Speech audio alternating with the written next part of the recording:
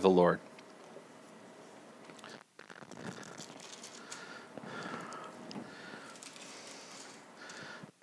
Well, as we've been moving through Genesis and into Exodus, we've been telling this story of how the original intention for creation was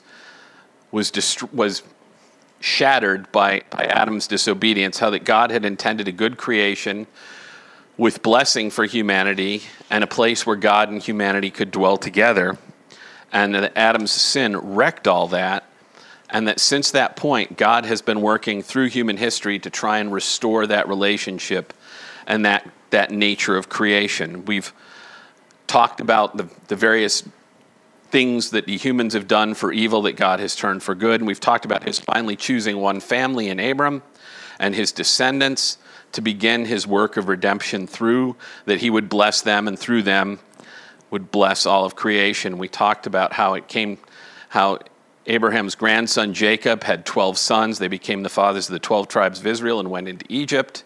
And last week we talked about the bad situation they were in Egypt. And we finished last week with that verse that it said, "So God looked on the Israelites and was concerned about them," at the end of chapter 2. And the answer, the way that God chooses to address this concern is through the calling of Moses. Now, we've talked before that when you see themes repeated in the Bible, they're important and they should call to mind the last time you heard something like that. So at the beginning, we get Moses tending the flock.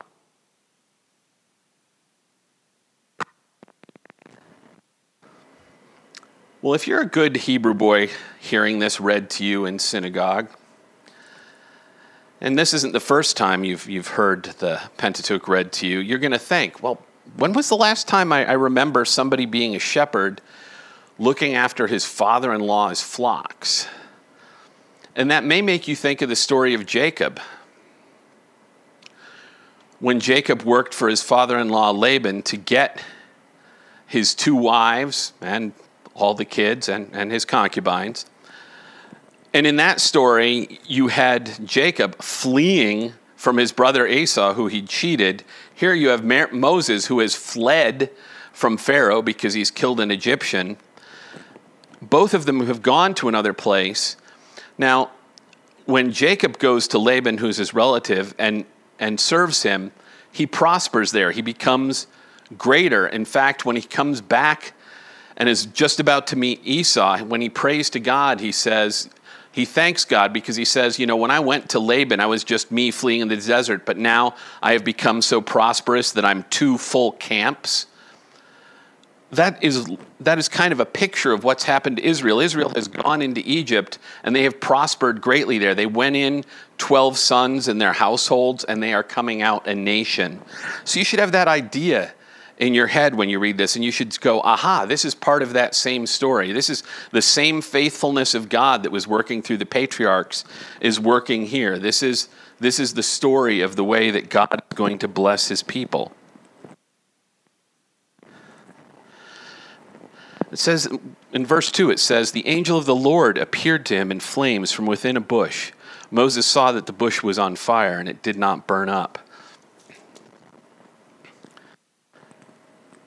So we have this idea that there is a messenger from the Lord. In Hebrew, it would be Malach. Actually, probably Malach Yahweh there. This messenger of God, which is attracting Moses' attention. The interesting thing about this is the messenger that God is using to get Moses' attention. Moses is going to turn around, and he is going to be the messenger of God to Pharaoh, to get Pharaoh's attention to achieve the ends that God wants. And we're introduced through this miraculous fire that doesn't burn up the bush. There's this sense that God so transcends the nature of the universe that God can do things like set a bush on fire and it won't burn up. At many times in the history of the church, this is going to be a very popular image to show you that something out of the ordinary is happening. You'll get these wonderful Welsh Christian tales, one of their motifs they use a lot is you'll come up to a tree and half the tree will be on fire and the other half will be green leaves. And that lets you know that you're moving into the realm of something else. And here, this lets Moses know that he's moving into the realm of differentness. And of course, God confirms it because he calls Moses. Moses. Moses says, "Yep, I'm here." And God says, "Take off your shoes because the ground you're standing on is holy."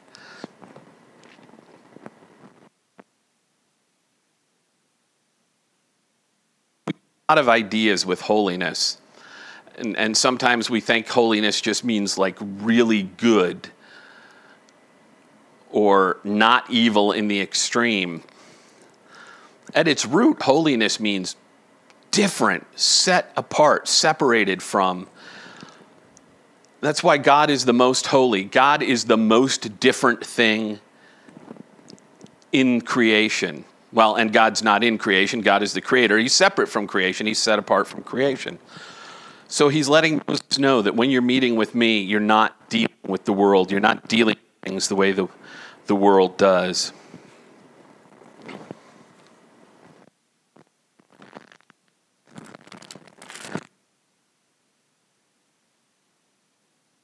Abraham, the God of Jacob.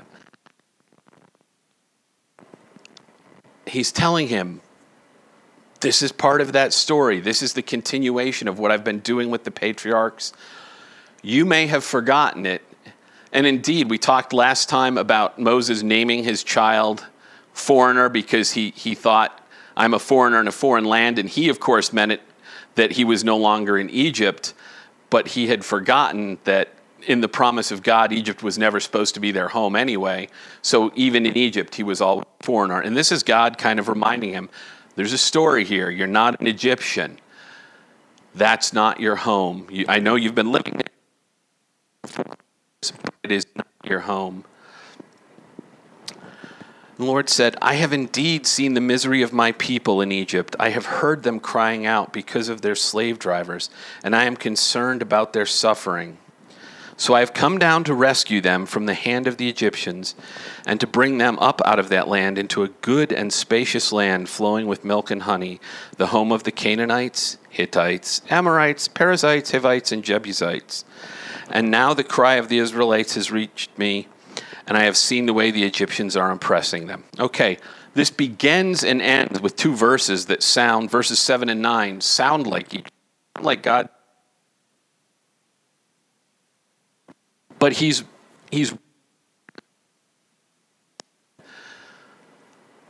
I had this plan all along, and now I'm going to bring you out in accordance with my plan. And that would be true. He had promised Abraham way back in Genesis, in the covenant there, he had promised him that his children would go into Egypt and be slaves there, but would come out again. He could have said, hey, this is all according to the plan. But he didn't say that, even though it was true. He said, I have heard and I have seen. And he repeats it. He says, I have heard and I have seen. There is this sense that, yes, God is doing it because it's part of the plan he's always had, but he's also doing it because he has heard the cries of his people and he has seen their plight and he is moved by compassion for them. So it's not just a dry predestinarian thing. It's not just, it's written and it'll be that way. It's, no, I know your pain. I know what's going on, and I am going to rescue you from it.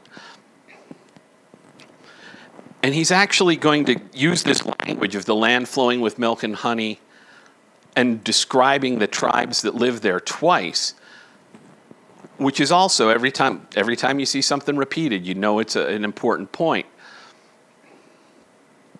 One of the things that he is pointing out to the Israelites, if they'll pay attention, is that the same God that's going to deliver them from Egypt is going to bring them into this land. And he mentions there's already tribes there, but it's okay because he's bringing them in. When they get to the promised land, they'll forget that part of the promise.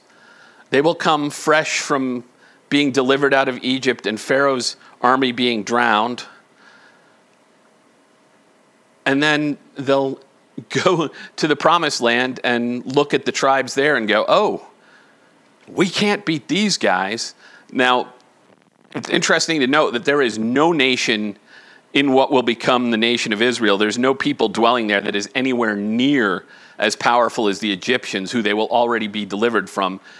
But it's still enough to make them quake with fear, even having the history of what God has already delivered them from. I take great comfort in that, because one of the true things of a Christian walk, at least in my case, I'm going to assume you all are much more mature Christians than me, but in my case, is that no matter how many times God has delivered me out of things, God has worked things out when I didn't see how things could change, no matter what deep revelation of God's character God has shown me, I have the attention span of a Cocker Spaniel, and I'm just like, ooh, squirrel. And when the next thing comes along, I'm right back going, oh, I don't know how I can face this. One of my favorite musical groups of all time is a band called Daniel Amos. They have this wonderful song called "I'll Get Over It." When I first thought it was like, oh, recovering from something. And no, it's talking about exactly this. You've just done something great for me, God, but I'll get over it. And that is just a tendency of the Christian walk.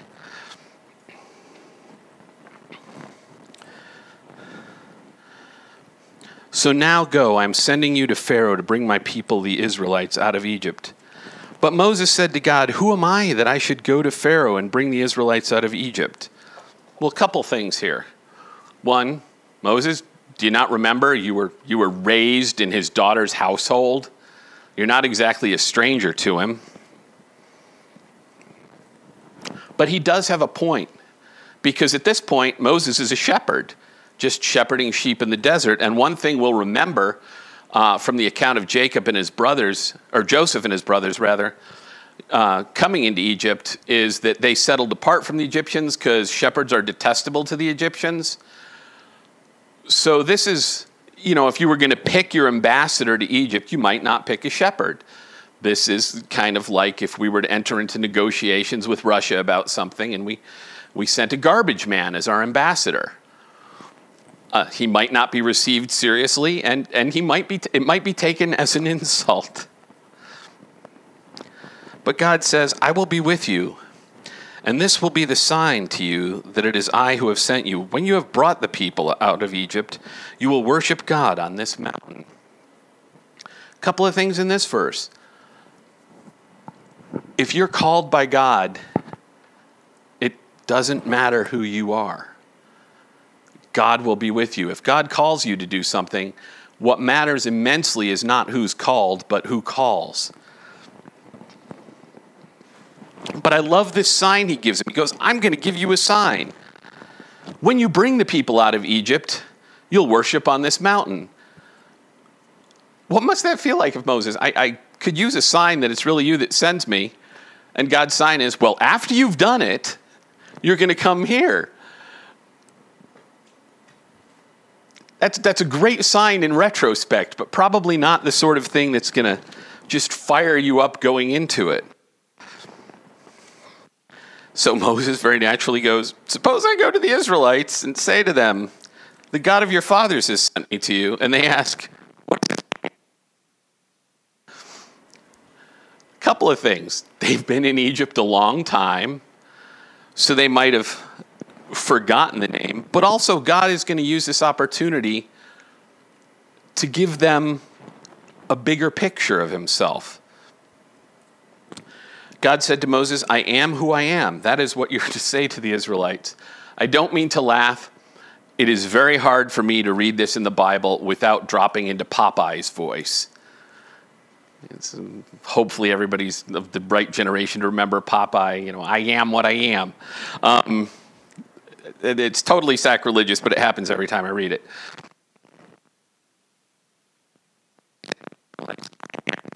To you. In Exodus 6:3, it's going to talk about this, and God is going to say, that I was the God of your fathers, but they knew me as the Lord God Almighty. They did not know me by the name I am. The Lord God Almighty is a great title. It's like you're the biggest God. Like, our God is the biggest God. Yay, our God can beat up your God. But if that's your revelation of God, you may just think you have the best version of whatever everybody else has. But what God is saying here is that he is the ultimate reality. He always is. He is not I was, he's not I will be, although he was and he will be. But to him, that's all still I am. But there's a second dimension to I am that almost all the commentators will talk about. I am also implies personal immanence. Because he is also there right then with you. So he's not just your big chieftain, like the big Lord, but he is personally with you. I'm not going to camp out on that part too long, but sometimes you get deeper revelations of God when you're in deeper trouble. It takes circumstances that push you beyond yourself before you get a bigger idea of who God is and what he intends for you.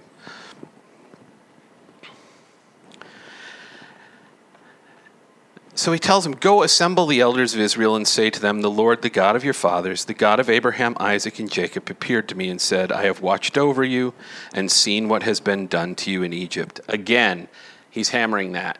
I have seen. I know what's going on. Again, he's not just saying this is according to plan, but he's saying, I am concerned for you and I'm watching over you. And I have promised to bring you up out of Egypt. Again, he's going to give that promise that he's going to bring that land flowing with milk and honey. He's a little optimistic in 18. The elders of Israel, and they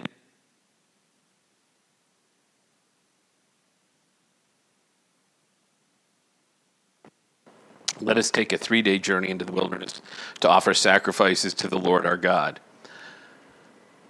Now that's what he's supposed to say to Pharaoh. Now we know that when they leave, they're not intending to come back in 3 days.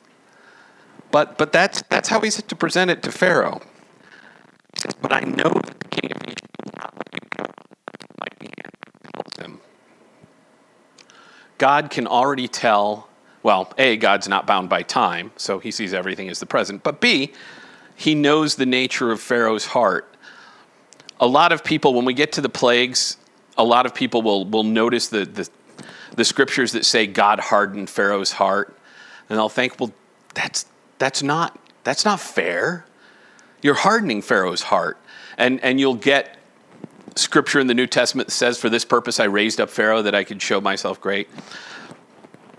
That's all true, but before God hardens Pharaoh's heart, Pharaoh hardens Pharaoh's heart. This isn't God just picking a random guy and going, ooh, you're going to resist me and get plagues. This is him seeing and fully knowing a human being and knowing what's going to happen, and still God taking that human evil and working it for glory and for good. So I will stretch out my hand and strike the Egyptian with all the that I will perform among them. Let you go. Part of this narrative, and this is really interesting, where it talks about every woman to ask her.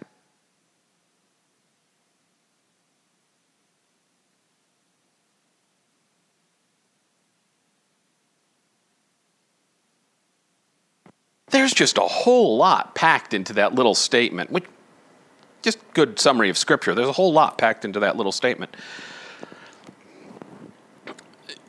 You often hear this treated as that they're leaving like a victorious army because they're looting the place they're leaving. The word that's translated plunder here is nowhere else in the Bible translated as plunder, except one other occasion, and it's actually just retelling this story. That's the only time that word natsal is translated as plunder. it appears 212 times in the Hebrew text, and 3/4 of the time it's translated as deliver, rescue, save out of. So there's this sense not that they're looting the Egyptians, but they're taking material from the Egyptians that has a rightful use, that it's being restored to, that this gold, this silver, this fine cloth has a real place, and it's being returned to that place. And it's just a minor little line in the narrative, but it's going to become incredibly important because there is a use that this is supposed to be being returned to, and we're going to find out farther on in the book of Exodus that that's not what the Israelites are going to do with that gold and that silver. And a story that's already dark and disturbing and sinful, when you cast it back to this verse and realize what was going on with that gold that they brought out with them, it's really going to hammer home kind of the level of their disobedience and their misunderstanding of what they're fundamentally called to do as a people. This is all good, but what if they don't believe me? What if they don't listen to what I say? And they say, hey, God didn't show up to you. Which is kind of prophetic, because one of the big things that's going to happen in their time in the desert is people are going to question whether he's really the one hearing from God or whether he's the only one hearing from God. So Moses isn't totally off base when he says this. But the Lord gives him some things, some signs. And I love these signs. God says, what's that in your hand? God knows what it is, but he wants Moses to name it. And he says, a staff. Cast it down. Moses does.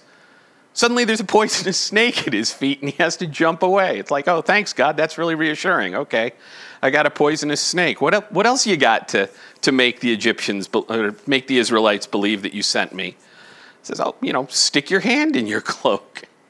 Now pull it out. Oh, wonderful. I have leprosy. This will really help me. This ought to convince people. Stick it back in. Okay, it's whole again. And then the last one, take water. Pour it out, it's blood. These are all miraculous signs. These are signs of a mighty and wonder-working God, but they are not signs calculated to reassure the sent messenger of God. Finally, Moses tries one more tact, and he goes, I don't speak well. You know me, God. I can't talk well. And finally, God gets angry because Moses has said, well, who am I that they'll listen to me? What if the people don't listen to me? And now I can't speak very well. And God says, okay, what about your brother, Aaron the Levite? He's looking for you. I like that description, Aaron the Levite. He's Moses' brother. Surely Moses is Moses the Levite as well. Doesn't just seem like a great distinction to bring up to.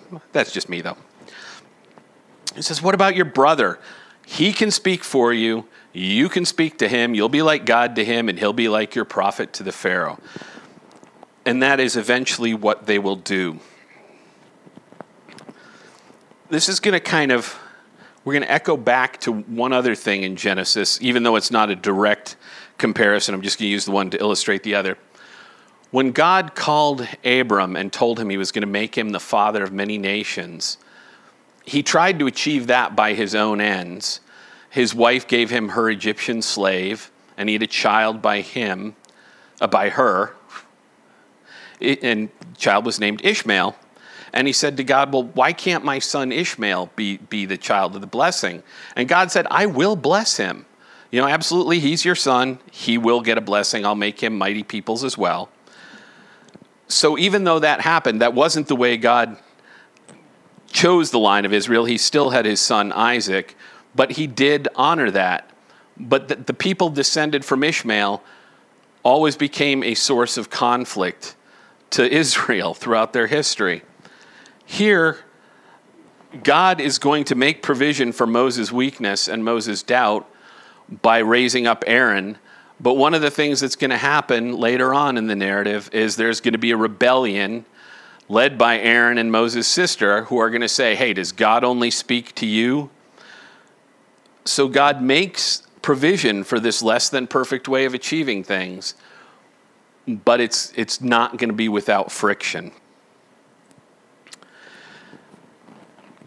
So at this point, God has appointed, in answer to seeing and hearing the suffering of his people Israel, God has appointed Moses to be his means of redeeming the people. God hears, God sees, God knows. No matter what our conditions are in the world, no matter what the circumstances of our lives are, God sees and God hears and God knows.